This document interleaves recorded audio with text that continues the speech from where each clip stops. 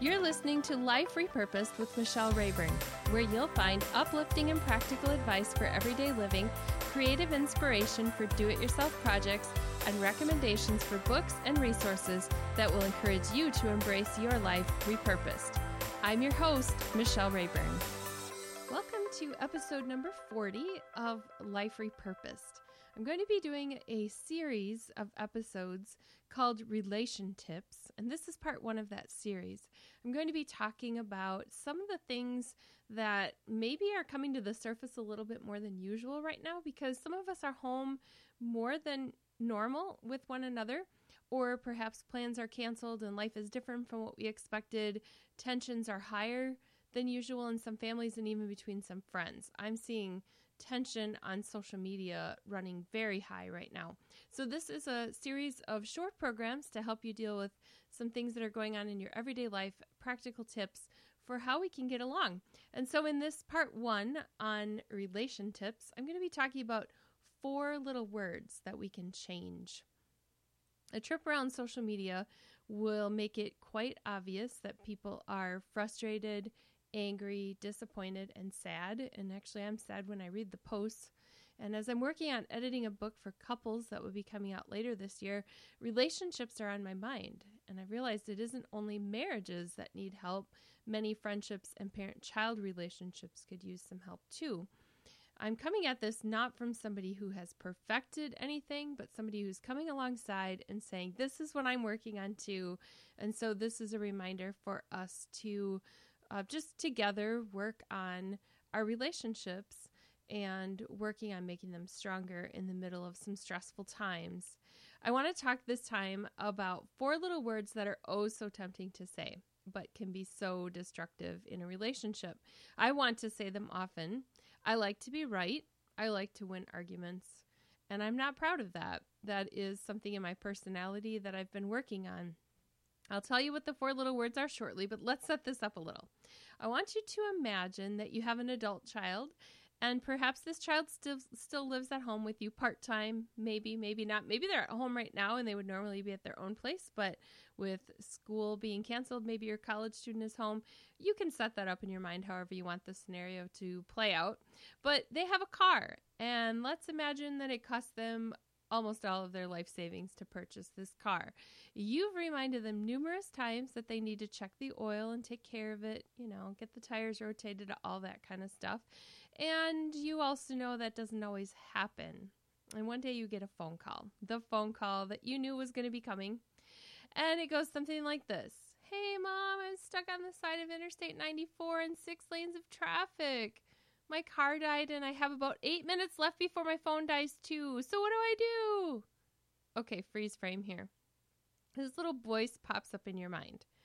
And you've been talking about maintenance, and you've reminded this child recently that leaving without a phone charger makes no sense when there are 42 billion of them on the kitchen counter at home, several in the junk drawer, and yet there's never one in the car. Okay, back to reality. Oh, honey, what happened? I don't know. It started clanking, and then the engine light came on, and now it's dead. Okay, even I know the signs of a blown engine. And P.S., I made this story up based on a pile of experiences and not one in my life of raising 2 sons, lest I out either of my children and make family enemies or anything like that with a real story. So there was a blown engine in our past, but this is not the way it went. Now we get to what the words are that are right there behind your teeth waiting to come out. See, they've made it from your brain to your throat and to the tip of your tongue, and you just want to spit them out. What are they? I told you so. These are the words that can be so destructive and can break a relationship, and yet they are words that come out of my mouth a lot, or they are right there and I have to bite and swallow to keep them back. That child that's broke down on the side of the road can already hear your voice. The husband who forgot his coffee on the kitchen counter, yes, this one is from my real life, for the 3rd time in 1 week, knows he did it again.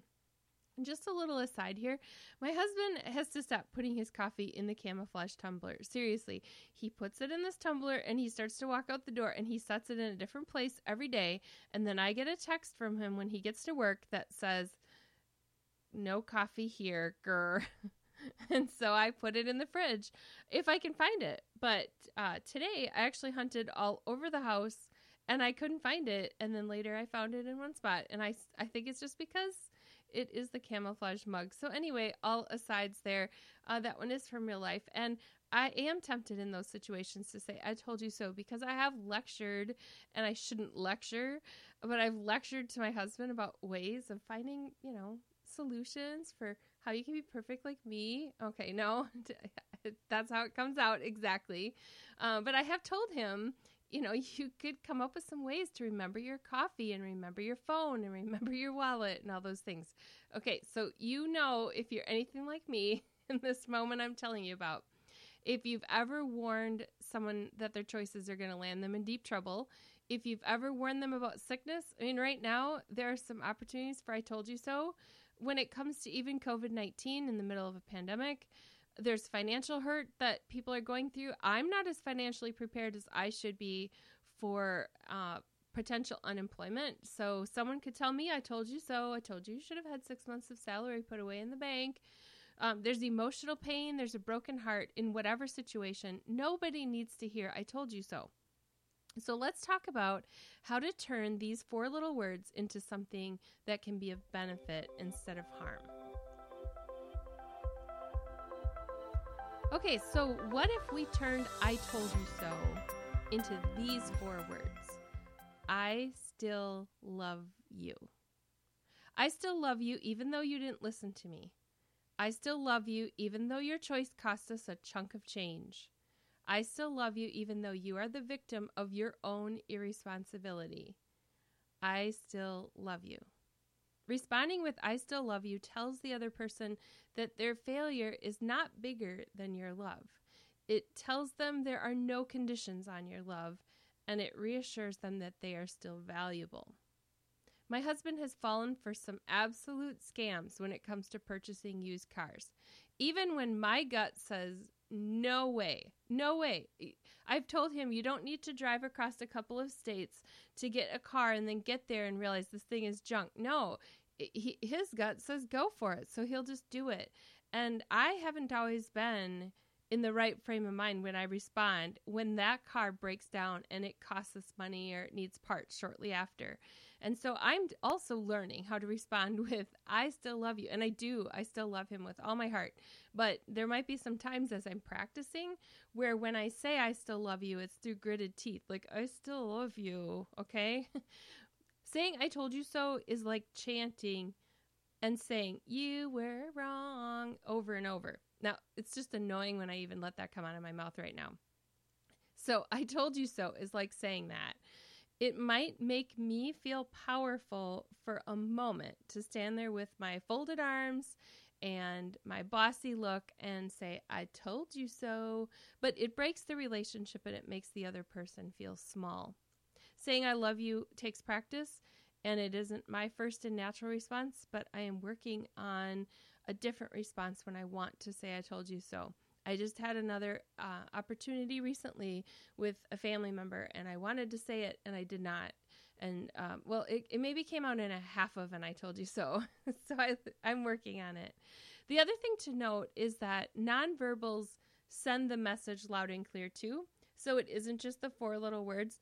The sighing and the looks of disapproval and the rolling eyes and the folded arms and all those things also say, I told you so. So even if I'm practicing not saying it, I also have to practice not saying it with my body.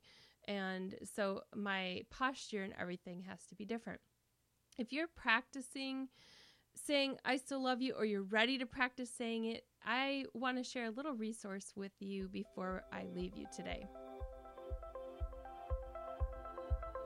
The best resource I can think of to give you is an example from someone who depicts perfect love, and that is Jesus. And so rather than a source on the web, we're going to go to the Bible for some inspiration as a resource for an example of why I told you so is something that isn't in Jesus's vocabulary. So Peter was a close friend of Jesus. He was one of the disciples, and his story is told all through the Gospels. And there's a story in Matthew 26 in verse 31 through 35 where Jesus was walking with his disciples, and this is right before Jesus would be arrested and put on trial and then crucified. And he's having this conversation. I just want to read to you a little bit from that passage in Matthew 26. It says, "On the way, Jesus told them, 'Tonight, all of you will desert me. For the scriptures say, God will strike the shepherd, and the sheep of the flock will be scattered. But after I have been raised from the dead, I will go ahead of you to Galilee and meet you there.' Peter declared, 'If everyone else deserts you, I will never desert you.' And Jesus replied, 'I tell you the truth, Peter, this very night before the rooster crows, you will deny 3 times that you even know me.' 'No,' Peter insisted. 'Even if I have to die with you, I will never deny you.'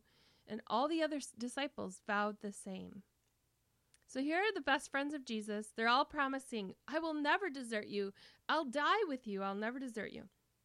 So shortly after, in the same passage, the same night, after Jesus is arrested and now he's inside and he's being flogged and questioned, Peter is outside in the courtyard hanging out and trying to be inconspicuous. And somebody asks him some questions about, "Who are you and weren't you with this guy?" So continuing in the same passage in verse 69 of Matthew 26, it says, "Meanwhile, Peter was sitting outside in the courtyard.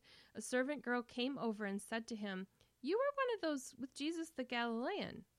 But Peter denied it in front of everyone. 'I don't know what you're talking about,' he said. Later, out by the gate, another servant girl noticed him and said to those standing around, 'This man was with Jesus of Nazareth.' Again, Peter denied it, this time with an oath. 'I don't even know the man,' he said. A little later, some of the other bystanders came over to Peter and said, 'You must be one of them. We can tell by your Galilean accent.' Peter swore, 'A curse on me if I'm lying. I don't know the man.' And immediately the rooster crowed. Suddenly, Jesus' words flashed through Peter's mind. 'Before the rooster crows, you will deny 3 times that you even know me.' And he went away and wept bitterly." That was from the New Living Translation of the Bible. You see, after his resurrection, Jesus didn't go to Peter and say, "I told you so." Even though in this very moment, Peter, he knew in his mind, he could just hear, "I told you so." Jesus had said he would do it. Instead, Jesus went to Peter, he went to the other disciples, and he restored his relationship with them. And this example is something that I will forever need to practice. But every time I hold back the "I told you so" and express love instead, it builds a relationship with someone else, and it chips away at my own pride. And one of the things that Jesus did was he used Peter as someone who had launched the New Testament church. He built a ministry that it would be his legacy on earth, the Christian church.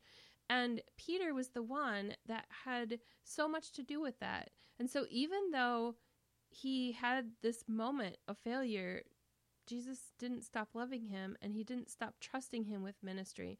So each of us has been given a ministry to do, and there are people that we need to build relationships with. They need love. And there's a lot of people who will make what is going on in our world right now as an opportunity to win, whether it's related to a pandemic, an election, a cause, a disagreement, whatever's out there. We have the opportunity to love, and that's how we win at relationships. So I hope you'll join me in practicing letting go of "I told you so" and picking up the phrase "I still love you." If you are looking for the show notes for this episode so you can share it with a friend, you will find that at michellerayburn.com/40 for episode number 40. You'll find other past episodes of Life Repurposed podcast there, as well as resources and links to books that I think you would enjoy that might help you in living out the gospel and living in love as well. So I hope you check out michellerayburn.com and look for episode number 40. I will see you next time. You've been listening to Life Repurposed with Michelle Rayburn. Check out tips, resources, and inspiration at michellerayburn.com. I'd love it if you would subscribe to the podcast on your favorite platform, Apple Podcasts, Google Play, iHeartRadio, or Spotify. I'd also love it if you would like, review, and share the information about this podcast with your friends. Thank you so much for listening.